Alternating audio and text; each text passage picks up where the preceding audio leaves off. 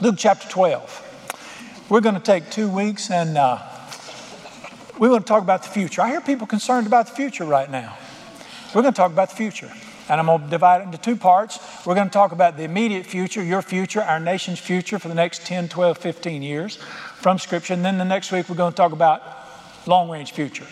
And let me tell you what, I will never have more angst than I will today. I'll get more criticism for what I'm going to say than anything I've ever preached before. I'm going to hack everybody off. You don't think I can do it, do you?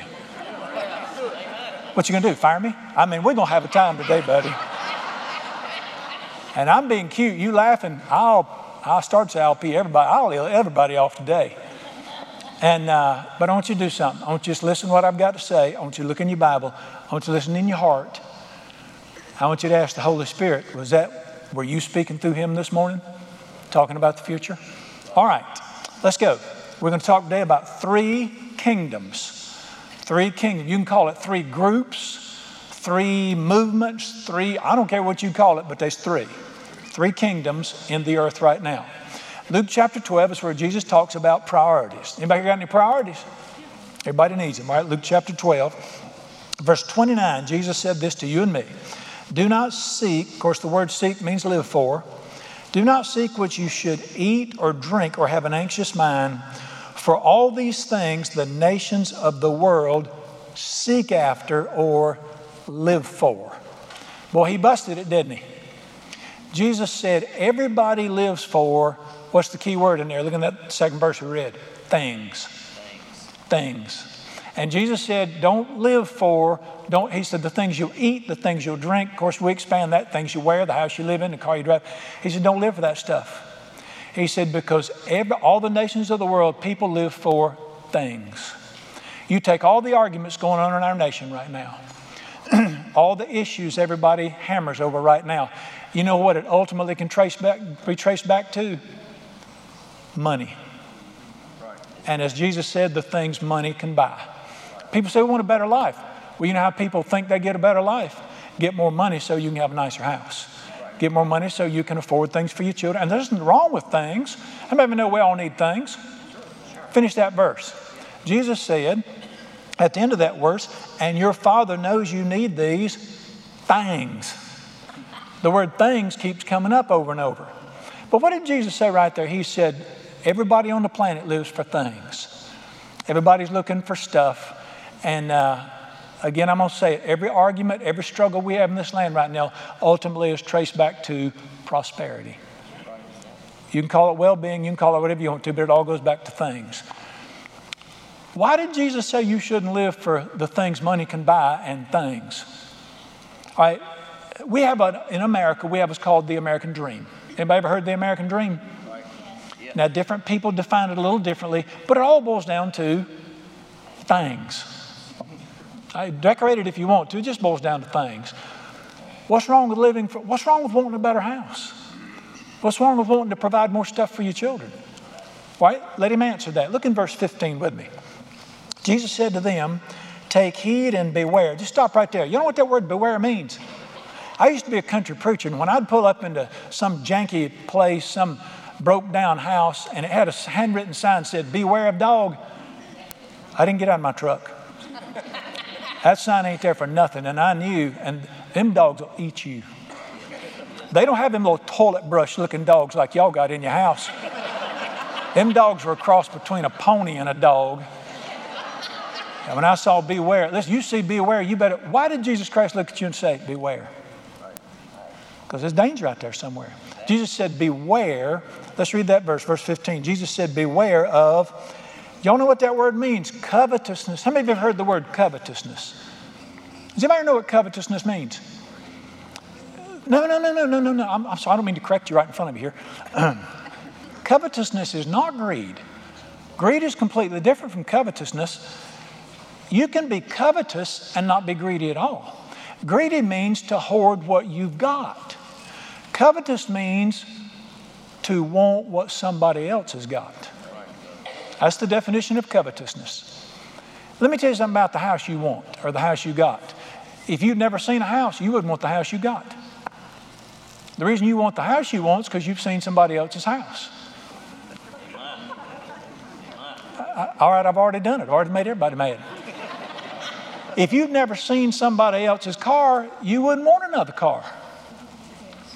You just want a mule. They'll get you there. Did you know that covet thing, did you know that made the top 10? Y'all didn't know that? You got killing, stealing, adultery. What's commandment number 10? Thou shalt not want what anybody else has got. Let me ask you a question. What is the entire American political system propped up on right now? Covetousness. You getting what somebody else has got. Now we dress it up, we call it equality. We call it justice. But it all boils down. You say, well, what's wrong with wanting what other people got? What did the man just say? He said, you better be careful wanting what somebody else has got. And he said, don't covet your neighbor's home. Don't covet his ass or his transportation, his Ford or whatever. And then it said, don't covet his wife. Let me tell you why you shouldn't covet his wife. Because you might get her and find out you didn't want her. That's why you shouldn't covet his wife. I mean, if you ever heard of buyer's remorse, those folks have got it right now. But don't covet. Every political movement in our nation right now is driven by, its propulsion is covetousness. You deserve what they've got. What did Jesus say? You better beware of that stuff. And then he answers the question, verse 15. Take heed, beware of covetousness, because your life does not consist in the abundance of the things a person possesses. Jesus just struck America out with one verse. Jesus said, your life, the quality of your life never consists on how much you own. It has nothing to do with the size of your house, your wardrobe, the car you drive. Life has nothing to do with stuff. What's America built on? And Jesus said, beware of this. He said, all the kingdoms of the world seek this stuff. All right, let's go back and read verse 31. But seek what? Seek the kingdom of God. Now, seek means make the reason you get up in the morning the kingdom of God. You make the reason you breathe the kingdom of God. And let me again, I got to be real careful about this. Let me define the kingdom of God. Many people think kingdom of God church. It is not. There's a lot of stuff going on in churches that is not the kingdom of God. And there's a lot going on in the kingdom of God you would never do in a church or define as church. The kingdom of God is God's plan for what's going on in the earth. It's His activity in the earth today. There's a lot of the kingdom of God going on in public schools right now. God's working in public schools right now. There's a lot of kingdom of God going on in private businesses right now. But he said, here's the point. Can you see by this makeup of this verse, everybody's going to live for something. Something drives everybody. He said, you make the reason you wake up and get out of the bed in the morning to be a part of what God's doing in the earth today. And find your part in what He's doing in the earth. You do that. And then He's got this little bonus. How many of you know our Father gives bonuses? Read the rest of verse 31. All these things, there's the things again, will be added to you. You know what He just said? Give me your life.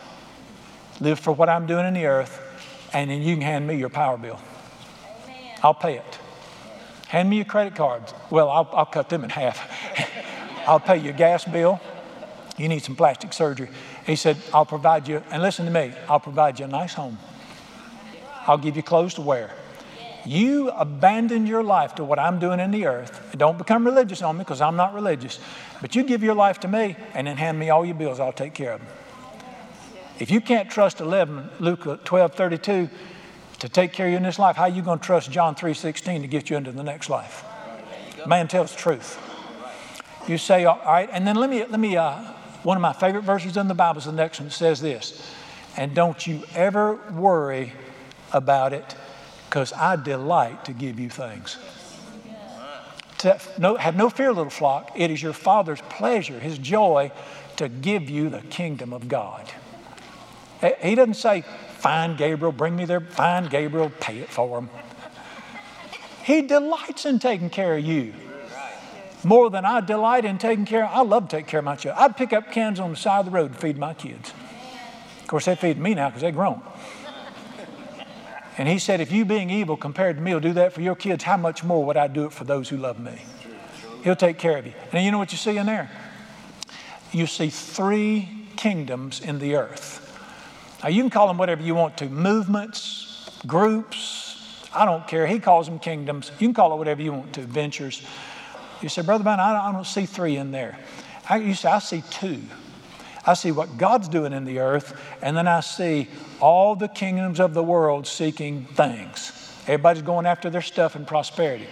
But don't you listen to what I'm fixing to say. And here comes the ill and off part.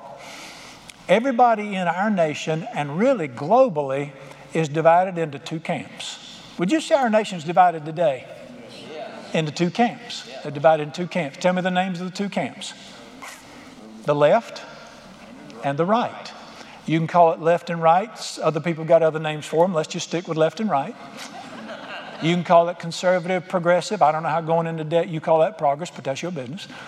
But we got, conservative, progressive. You got God's crowd and their crowd. I don't care what you call them.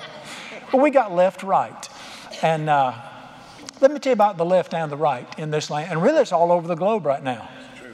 Every country is divided what we would call left, right. Both have the same goal. Both have the exact same, but you say, look right here, Both have the exact same, what do both of them want? Prosperity. Both are seeking a better life for people. And it all goes back to Delero. It all goes back, if we could get some money to help poor people get out of trouble, if we could keep some money to help us get out of trouble, everything, both of them are seeking the same thing, prosperity. There are 3 kingdoms in this earth right now, basically. There's the kingdom of the left, and not just America, around the globe. There's the kingdom of I'm going to call it the right. And then there's the kingdom of God. You say, Brother Brown, you didn't know he was on our side? This is my day to talk. You just sit tight for a minute. There's 3 kingdoms on this earth. The left, the right, and what God is doing in the earth. I'm going to ask you a question. Number 2, how many of you know what's going on in the earth today? When we're not in here, you do, because you tell me. Every place I go, I'll tell you what's going on. And I think, well, here we go. May I suggest this to you? King David was the greatest ruler that ever lived in world history. People look at him and say he was the most brilliant ruler. He knew what to do to take care of his people. You know why he was such a great ruler? He had a group of people with him. And I want you to see one of the greatest verses in the Bible that you need to see for today. Turn with me to 1 Chronicles. 1 Chronicles chapter 12. Over and over I hear people say, if we could just get people to, which tells me you know what's going on in the earth. But in 1 Chronicles chapter 12, you find a group of men, and they were friends of David. They're actually advisors to David. They were called the sons of Issachar, and they were blessed by God unusually. They had the gift of God to help, and they helped lead politically, and they helped lead spiritually. Back in King David's day, church, state were tied together very close. And now I want you to see something about these guys. 1 Chronicles chapter 12, verse 7. 1 Chronicles 12, verse 32. The sons of Issachar who had understanding of the times in which they lived to know what Israel ought to do. If you don't understand what's going on in the earth and the time period on God's calendar in which you're living, can you see clearly you won't know what you ought to do? It is very important to know what's going on in the earth so you can know what you ought to do. You know, it'd be tragic to be doing the wrong thing with your life because you don't understand where we're at on God's calendar, because you don't understand the times you live in. It's very important to understand what's going on in the earth and to be a part of what He's doing in the earth. All right, I'm going to take just a minute. We're not going to take a lot of time. The Bible is a book of prophecy. 1/3 of the Bible is prophecy. Let me tell you why. Because God Almighty knows the future. He's the only person that knows the future. He wrote a book called Revelation. Revelation means to show people things they can't see about the end times, because He knows what's coming. He knows before we get there what's going on. He can prophesy the future. And the Bible talks about the spirit of prophecy. And dear ones, I'm going to tell you something. Our Father loves to help His people understand what's coming so they might know what to do. I'm going to talk about the future from prophecy. I'm going to give you one major prophecy in the Bible. And I want to show you what's coming in the earth right now. And I'm going to show you what's already happening in the earth, in the spirit world. Listen to me. I'm going to give you, this is a biblical worldview right here. This is the base of the biblical worldview. If you don't see everything happening on this planet through a spirit lens, you're clueless. Right. If you don't understand that everything that's going on this planet visibly, political, business, everything is driven by a spirit world. If you don't understand that the spirit realm drives the visible realm, you'll be clueless. You'll just go, I've heard people say, what the hell's going on? Bingo. Bingo. You'll be in the dark. If you're a believer, your worldview should be this. Everything you look at it through the eyes of Scripture, and you say, what is the spirit world doing right here? You say, well, we don't let God into our politics. Listen to me, dear one. He rules in the affairs of men, whether he's invited or not. The spirit, some spirit's going to rule. All righty. I want to take you in Scripture and I want to show you one prophecy, and I believe it's the major prophecy of what's going on in the earth and coming soon to a nation near you. Turn with me to Isaiah chapter 60. The first major prophet. You can go through Psalms to the right. You'll see a guy named Isaiah. Isaiah if you're uppity, Isaiah if you're from the country. Isaiah chapter 60. Isaiah 60. This is a great prophecy. Does anybody remember the name of the all-time #1 selling world history piece of literature ever? Does anybody remember it? Well, the Bible's the all-time #1 book. But the #1 all-time selling piece of literature in world history is a book written. It was entitled The Tale of Two Cities. And it began with this famous line. First sentence in the book says this: it was the best of times and it was the worst of times. That's how that book began. And it talked about a period in history where one city enjoyed the best times they'd ever have, while a city not far away was going through the worst time they'd ever have. You listen to me. Let me tell you what's coming in the earth right now. It's going to be the best of times and it's going to be the worst of times. Darkness is going to increase like never before in the earth. God's glory is going to be in the earth like never before in the earth. And that's the prophecy. Let me just give you, for instance, I think there are some people that have the heart of God in this nation, are hearing his voice today. You have to be very careful about prophecy. I think about 95% of it is due to too much pizza and banana pudding, not the Spirit of God. Forgive me. But God is still opening people's hearts to help other people. And I heard a man say that the Father keeps, his name's Robert Morris. Robert pastors one of the greatest churches in our nation now, Gateway Church. And recently I just heard him was saying that we partner with him and with Life Outreach. And I just heard him say this: I keep having this dream over and over. And he said, I think God is speaking to me in this dream about what's coming in our land. And he said, in this dream, I'm riding in a car. There are 3 preachers. We're all sitting in the front seat. There's nobody in the back now, so that's weird. We're all in the front seat. And he said, I'm in the middle. A preacher's driving, a preacher friend's on the right. And the preacher on the left says to me, I keep having this vision. God keeps showing me what's coming in the future. And it's bad. It's really bad. Our future's bad. It's going to be hard and difficult. And the one on my right says, I keep having this vision from God about what's coming in the future, and it's good. It's so good. It's going to be great. And Robert says, this one says great, this one says bad. And said, I began to pray, Lord, which is it? And he's come to the same spirit conclusion I have. It's both. He said, how can it be good and bad? I'm glad you asked him. Let him answer in Isaiah 60. Isaiah 60, we're going to look at a few verses. Arise and shine. I think some Bibles, yours might say, arise and whine. These are not days to be whining. These are days to be shining. Arise and shine because light has come. The glory of the Lord is upon you. Got it? Shift gears. Verse 2.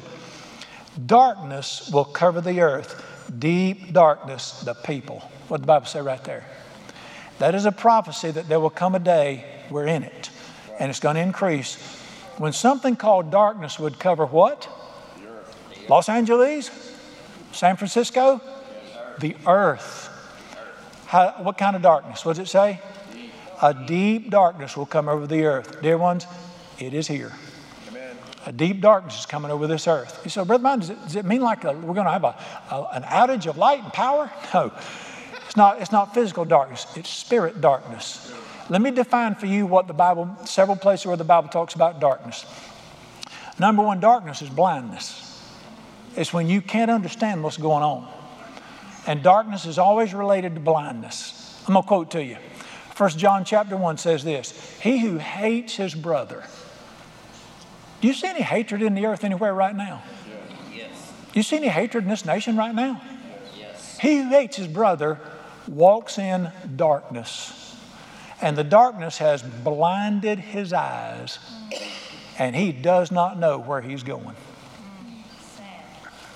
Then when hatred gets in your heart, you're blinded. You're in darkness. You don't have a clue what's going on. What is driving the movements of our nation right now? What's driving the major political movements in our nation right now? Don't be cute with me, don't play games. Pull the covers back. What is the driving force behind the political movements in our nation right now? Anger and hatred. Hatred and anger. Millennials, I saw a recent poll, saw it last week. Millennials were asked, what's the number one issue in this nation right now? They said racial justice. That's the number one issue. What's driving the fight for justice today? You may say inequality. I would say the motivation is anger and hatred. One of my heroes, the late great Dr. Martin Luther King Jr. said this, you never overcome hatred with hatred. You never overcome violence with anger. You overcome it with the love of God. I'm just going to give you my humble opinion.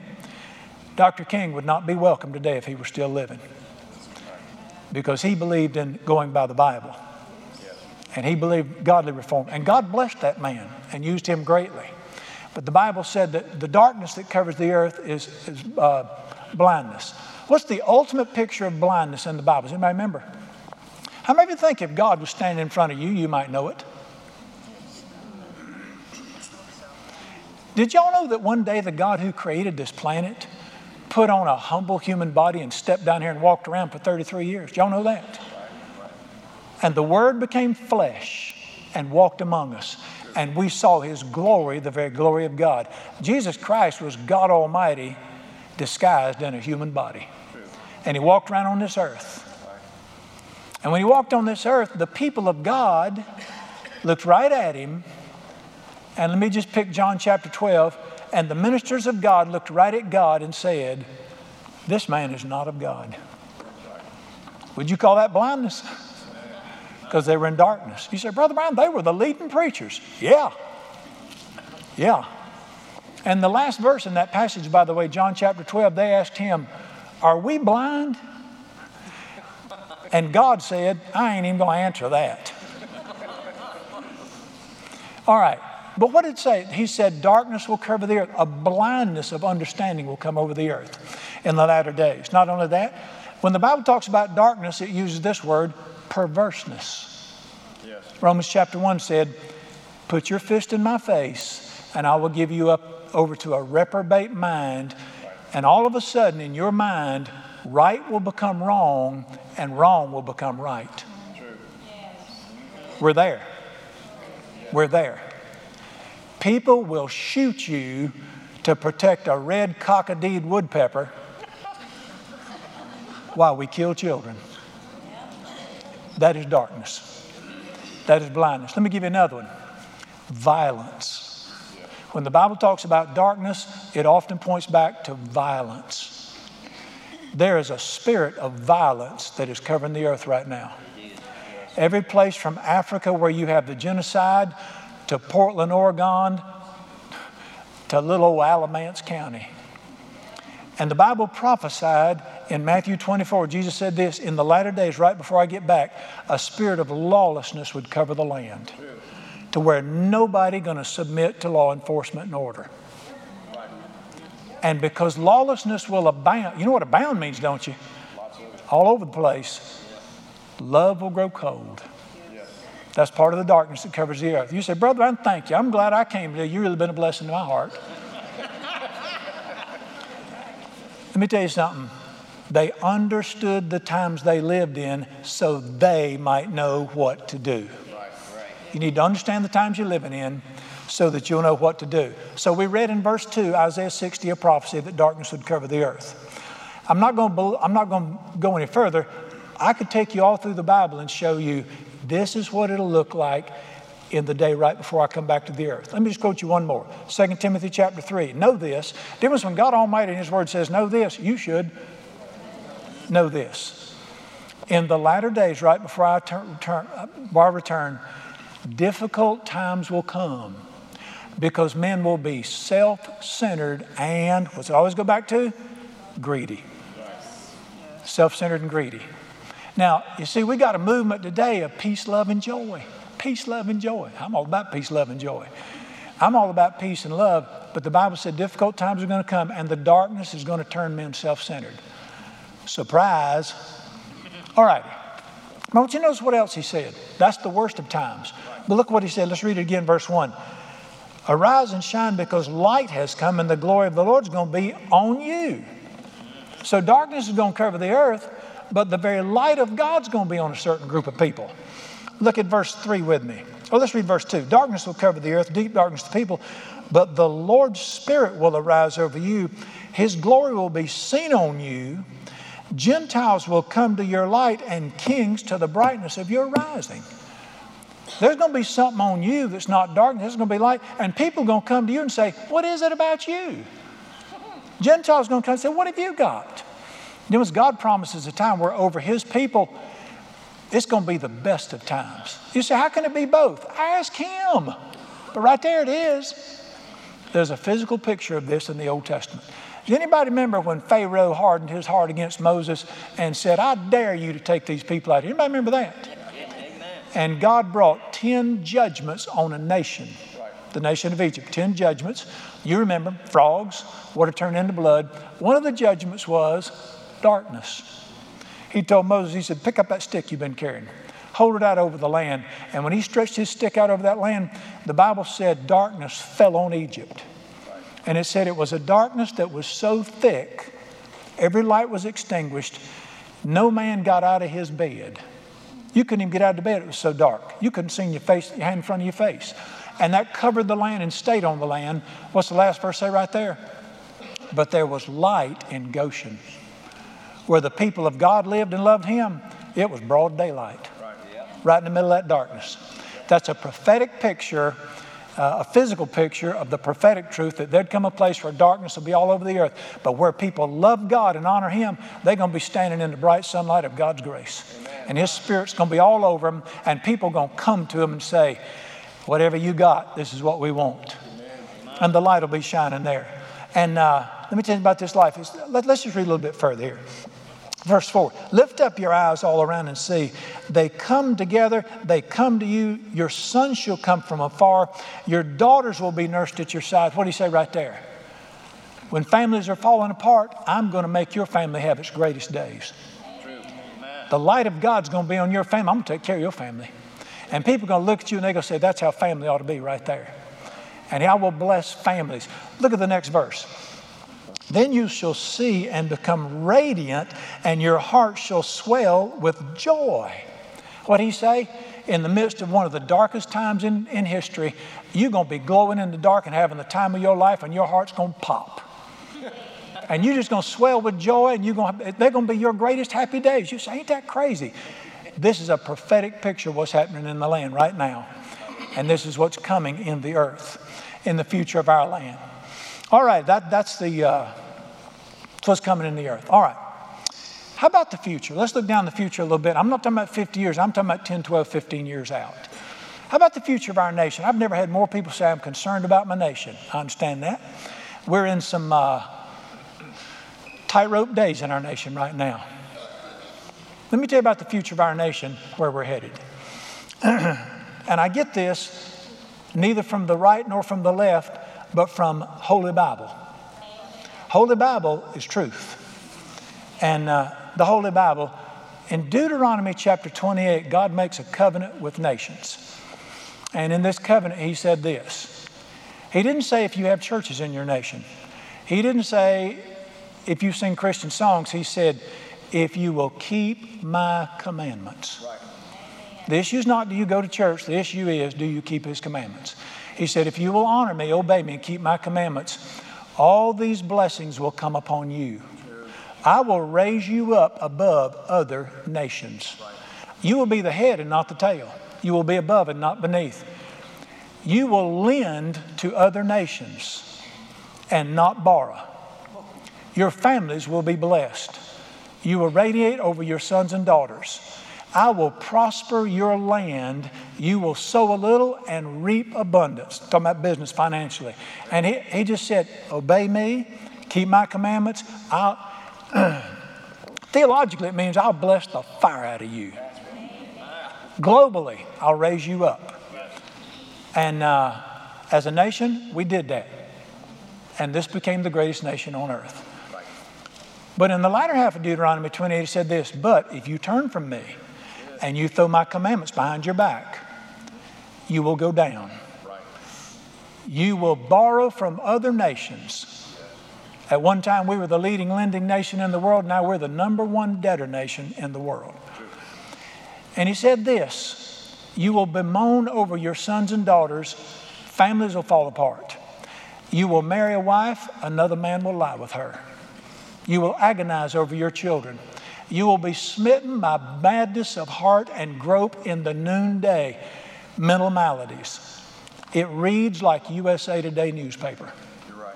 Dear ones, you say, well, I can do anything I want to do. Amen. Amen. God Almighty created every human being to have a free will. You can choose whatever you want to choose. I'm going to say it again. You can choose whatever you want to. He doesn't force anybody to do anything. Amen? Amen. Not only do I have a right to choose, my nation can choose who it wants to serve. That's right. And my nation can choose stuff or it can choose to use it. So I don't believe in it. Separation of church and state. Fine by me. You get to choose it. Look right here at this preacher. You get to make your choices. You do not get to choose the consequences. That's right. The consequences are chosen for you. So you make your choice, but you listen to me. You'll have nothing to do with the consequences. You will eat the fruit of your choices. The entire universe is set up on a principle called harvest, the law of the harvest. And it says this. See if you've heard this before. Whatever a man sows, that shall he reap. Period. You're not going to sow okra and pick peaches. That applies to nations. Whatever a nation sows, that shall they reap. And our nation has made some decisions. So wait, don't you realize we don't believe in that God stuff anymore? We have separation of church and state. Let me quote it to you from the Bible. You make your decisions. He rules in the affairs of men. That's right. He charts the course of nations. Because of the decisions we've made in the last 15 to 20 years, let me give you a prophetic picture of where our nation is headed. This will help you. I got some money here. This is a 50 boulevard bill, 50 boulevars. This is the currency of a country named Venezuela. Anybody heard of Venezuela? Oh, yeah. All right, just go to Miami and keep going. You'll run into it. This is a 50 boulevard bill. It's their currency. I don't know if you knew this or not, but in the year, I'm going to pick 1995, Venezuela was the envy of everything south of the equator. It was the most prosperous nation in Latin America and South America. A beautiful land. It was a democracy. It was modeled after America's early democracy. They thrived. Everybody wanted to get in there. And they prospered beyond measure. They were the crown jewel of the south of the equator down there. The latter 1990s, a man began to crusade in Venezuela. His name was Hugo Chavez. And Mr. Chavez was a declared, no question, Marxist.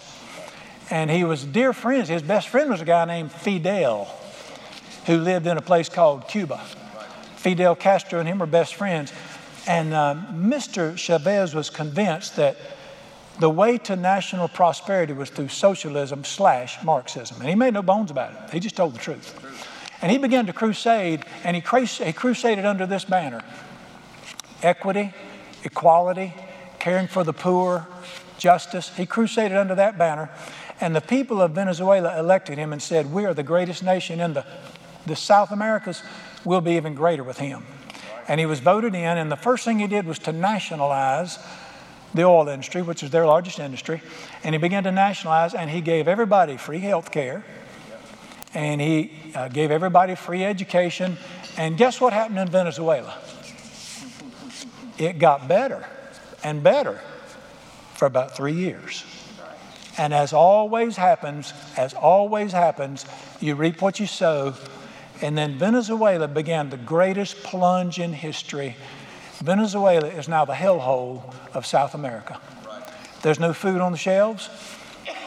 Everybody wants to get out. They got fences to keep people in their country. There's violence in the streets. There's instability. And in 20 years, it's gone from the top nation to the armpit of Latin America. It's in a mess. You can't even get in to help them. We partner with Samaritan's Purse, people like that try to go in and help where there's crisis. They won't even let them in. They have to stand at the borders and help people as they flee. It's the quickest turnaround, I think, in history of any nation. See this boulevard bill, there's 50 boulevards right here. In the year 2008, the currency exchange for 50 boulevards was $22 US. You could have got $22 US for that in 2008. Guess what it was first thing this morning? For 50 boulevards, you could have gotten 1/4 of 1 penny. Greatest hyperinflation in world history. You say, how did such a great nation that was doing so well go into that mess so fast? You will reap what you sow. Let me tell you about the United States. I'm convinced that our leaders went down to Venezuela and very carefully studied how to do this, and we're on the same exact path they are. Now, that's not political, that is biblical. What's one of the signs of judgment in the Bible? Does anybody know? Jesus said this: if a nation doesn't honor me, I will give them blind leaders over blind people. Right. And if the blind lead the blind, shall they not both go in the ditch? You say, Brother Brian, this can't happen. You listen to me. You don't honor God, anything can happen. Right. You say, well, thank you. I'm glad I came today. I'm having a great time now. It's wonderful. You just told me everything's fixing to collapse. And let me tell you something. Let me just put this in here. In case you were wondering, here's the part where I really whack everybody off. You say, is God for the right or is he for the left? Which side's got God on their side? Both of them do, they tell me. My friends on the right tell me we're the godly people. We got God on our side over here. And they done found them some Bible verses to back it up. Yes, sir. Man won't work, man will not work, neither shall he eat. Amen. Tell the suckers to go get a job. Get off welfare.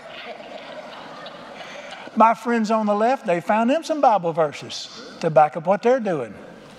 Care for the poor. Love everybody. Love covers all.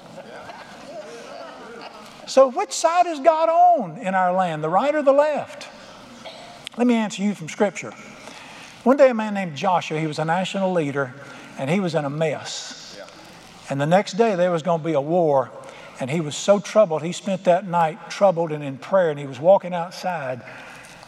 Will my nation make it or not? And all of a sudden, right in front of him stood the Lord of hosts. Yeah. Jesus just appeared to him, and Jesus was dressed in battle array, battle regalia. And he hit the ground. Right. You don't know how much I'm asking him to show up again, so people will quit talking and hit the ground. Right. And he hit the ground scared to death. And finally, when he looked up, he asked the Lord of hosts a question. He said, are you on our side or are you on their side? That's what you ask people like that. And the Lord of hosts spoke and said, I did not come to take sides. I came to take over. I ain't interested in either side. God's not on the right. God's not on the left. Seek ye first the kingdom of God. He's got his own side. He's got his own kingdom. Abraham Lincoln is one of the greatest leaders in world history. He led our nation through some of its darkest days. I've never known a man to bear the weight of his nation like Abraham Lincoln did. You could imagine You could imagine being the leader through the Civil War and knowing that 500,000 of your sons will die because you wrote the order. And it bore on him heavily. People talked about how the pressure and the stress weighed on him emotionally, even physically. I read the biography of a congressman, and he said we were in a meeting one day with Mr. Lincoln, and it was during a period when the South was winning the war, and it looked like the South was going to defeat the North. It's back when Stonewall Jackson was the de facto leader before he was killed. And he said it looked like the South was going to win, and it looked like Mr. Lincoln just bore the weight on his shoulders all the time. We're in a meeting one day and said, several of us there, and a congressman asked Mr. Lincoln, do you think God's on our side or do you think God's on their side? And said Mr. Lincoln looked real troubled for a minute and said he answered under such duress. And he said, whether God is on our side or on their side has never crossed my mind. He said, the only thing I'm concerned with day or night is, are we on God's side? One of the greatest answers ever given. Dear ones, don't prostitute the God of heaven and His Word by trying to get Him on your side. The goal is not for God to join your party. The goal is for you to join His and seek ye first the kingdom of God. Amen. He's got His own side. Beside your little sand castles, spend your life building if you want to, but you go watch them wash away one day. The only thing that's going to make it out of this planet is the kingdom of God. All righty. Now I got you way down in the ditch. Let me pull you back out before we go eat chicken. Yes, I think we've passed the point of no return as a nation. Financial collapse is inevitable now. I think it's mathematically impossible to walk it back. But let me tell you about my future and your future if you'd like to get on the train I'm riding. And you can get on it. This nation does not have to prosper for me to have the greatest life Jesus ever planned. Just thought I'd tell you that. Matter of fact, nothing has to go on around me for me to fulfill my created purpose on this earth. Nothing. Let me tell you 4 or 5 things that are going to happen. Number one, nothing has to go anyway around me for me to have an abundant, joyous life in Jesus, period. If darkness is all around me, I'm going to stand there and glow in the dark. It's going to be on. Number two, nothing has to work around me for me to have a fruitful life and accomplish everything He put me here to do. Yes. I can do what He called me to do, period, no matter what. Number three, there is nothing that can go on around me that can stop me from enjoying fellowship with my Savior. I've never had more fun in my life. I've just wrote a new song. I'm going to sing it for you one day. It goes like this. Every day with Jesus is sweeter than the day before. Listen, if what goes on out there dictates what goes on in here, anybody got any Valium? My life is not dictated by what goes on in the White House. My life is dictated by what goes on in the kingdom of God, in the middle of it. In my humble opinion, we are far more interested in financial prosperity than we are the kingdom of God and what He's doing in the earth. And we need a shift in the American church. Number 4, ain't nothing goes on around that can stop me from delighting in His plans. My family's going to have, we've never had more fun as a family. I've never enjoyed my old lady more than I do today. It's like we're still sweethearts having the best time. So that tells you she's not here this morning. I've never enjoyed her more. Ain't nothing goes on out there can stop my family from being blessed. Let me tell you something. I've never enjoyed the outdoors more than I do today. If they run up the Chinese flag, which I think they probably fixing to if we keep screwing around with them people over there, if they run up the Chinese flags, they're not going to cut my woods down. I can still go fishing. And then number 3, let me tell you something. Ain't nothing can stop the true church of Jesus Christ. Now, let me tell you what's going to happen. A lot of people think that, I don't care whether it's communism, socialism, drunkism, I don't care what it is, say it'll hurt the church. Not the real church, it won't. Let me give you you know what world history is? The tougher it gets around them, the greater His church becomes. I don't know if this happened or not. As my wife would say, probably not, because the preacher told it. But it's been reported, and it probably did happen, that in the Soviet Union, back when the crackdown was on, and you had to meet in private. Christians had to meet in private because you weren't allowed to meet in public. They had a private meeting going on one night, about a dozen folks, and they were meeting against the law to worship God and study the Bible, have fellowship. All of a sudden, the door was kicked open, and 2 Soviet agents walked in with automatic weapons and said, "You know this is illegal." Said, "We're going to be gracious about this and give you a chance. If you really don't love God and you're just here playing games, you get out of here."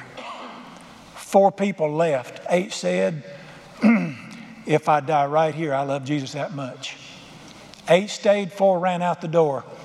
The guard closed the door. Both of them put their guns down and said, "We love Jesus too.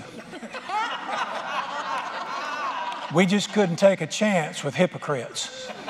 Now that we know you love God like we do, let's study together." Are you seeking things? Are you seeking the kingdom of God? We got to get our stuff in order here and live for what He's doing in the earth. And then let me finish saying that one more. Nothing that goes on in this planet, this nation, or Alamance County can stop me from finishing my course with joy. And I'm going to do it. It doesn't matter at all. Now, somebody said to me the other day, "Brother Brown, times are bad. Times are bad." And I said, I didn't know that. I hadn't noticed.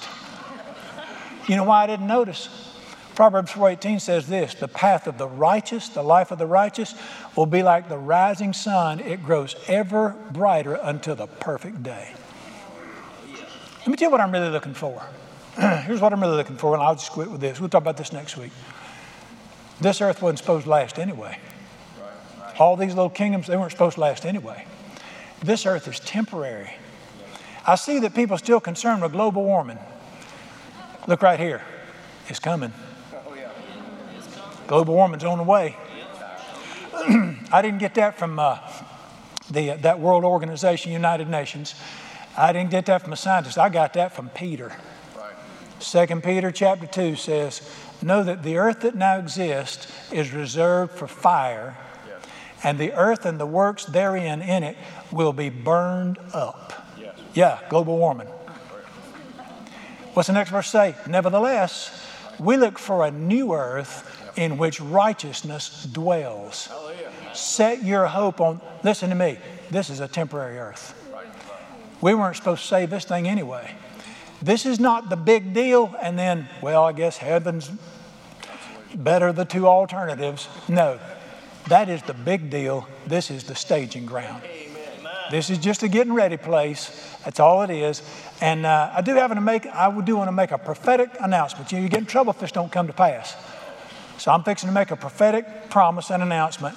Coming soon to a planet near you, the Creator's fixing to step back down to the planet He created. Now listen, that's coming to pass. Now you say, are you one of them weirdo preachers that thinks we're in the end times? Yeah, I sure am. I know I'm weird, but I'm right about this one. You say nobody can know that. You listen to what the Son of God said. When you see the limb bud and begin to put out buds, know that summer is near, even at the door. When you see these things begin to happen, you know that my return is close. I'm at the door.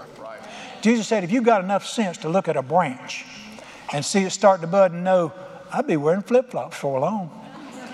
If you've got enough sense to do that, you should know this Bible by the Holy Spirit and say, He's almost standing up. He's on His way back. And Jesus Christ is going to step down to this earth and He's coming back. Did you ever tell your children something twice? When I told my kids something twice, they know He means it. 270 times in this book right here, He says, I am coming back to the earth I created. The marketplace is empty. No more traffic in the street. All the builders' tools are silent. No more time to harvest wheat. Busy housewives cease their labor. In the courtroom, no debate. Work on earth has been suspended as the King comes through the gate. I'm telling you,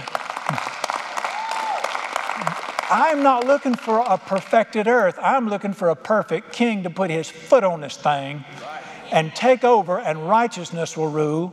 I'm not looking for the right to win or the left. You know what I get up every day of my life and put my face in one direction. I'm living for one thing.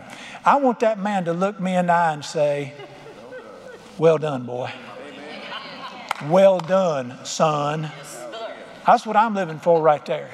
I'm looking for Jesus to come back, wrap it all up, him say, well done, and to say to me, you was faithful over a, somebody know what that verse says in Matthew 25? You was faithful over a few things.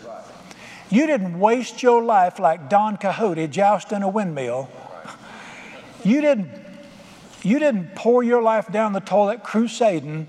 You were faithful over the few things I had you doing on that earth. And now you shall rule over big things for all of eternity. I must be about my Father's business. I must be all over what he's doing in the earth.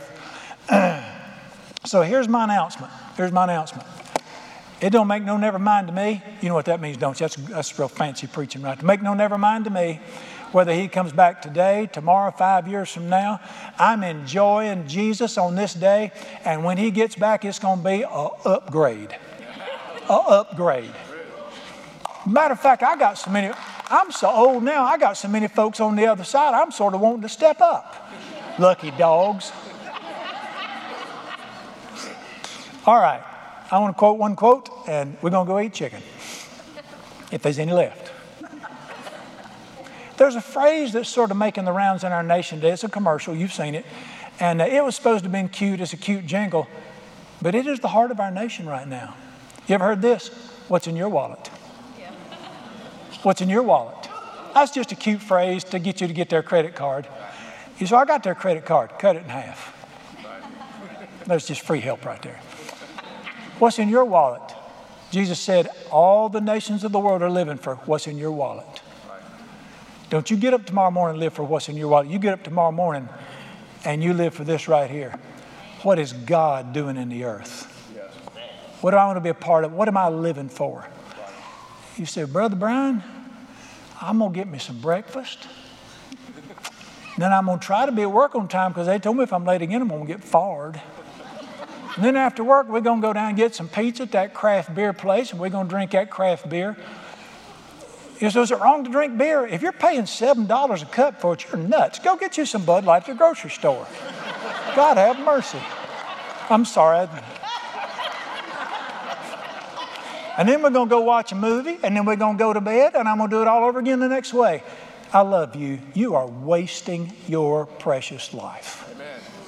You got to live for more than craft beer and pizza and burping. God is working in this earth. He's working in schools. He's working in homes. He's working all over the land. I've never had more fun. You abandon your life to him and say, I live for one thing. I may be a teacher. I might be a bus driver. I might be a stay-at-home mom, but whatever I'm doing on this earth, I want to be a part of what you're doing on the earth. I want to live for stuff that's going to be here 10,000 years from now. I don't want to live for stuff that's going to be gone when Jesus gets back. Live for eternity. All right, is everybody mad? I got more if you ain't. Lord Jesus, I love you so much. You're not real. You are the ultimate reality. And I want to praise you and thank you for your goodness. I thank you that you've given us a book and a spirit that helps us understand the times in which we live that we might know what to do. And I praise you. How did you know everybody would live for this stuff, these things? It's because you're so wonderful. But you've called every one of us that know you and love you, get in on what I'm doing in the earth. Abandon your life to me. I'm not some on the side Sunday deal. I'm the reason you get up every morning. Live for me. Love me. Let me show you who to help in the earth. Let me show you what I'll do for your family in the earth. Let me show you what I'll do in your heart in the earth. Walk with me. I love you so much. I'm still stunned that you would even invite somebody like me to be a part of your show. I just can't believe it. I wouldn't have hired me. You're just wonderful. I praise you and thank you. I surrender my life to you as best I know how. I want to get up every day and start hollering and say every day with Jesus is sweeter than the day before. And Father, if the lights get turned out all around me, thank you that your light will shine on me. Praise God for your goodness. I pray for every person in this room, they'll quit beating around the bush and monkeying around with pizza and movies, and nothing wrong with that stuff, but they'll say, that's not what I live for. I seek the kingdom of God. I'm going after what God's doing in the earth and my family, my heart, the area I'm in right now. Jesus, show me how to take this job welding in this plant and show me what you want to do in this plant right here. Thank you and praise you. May Jesus be praised and glorified. In his precious name we pray. Amen.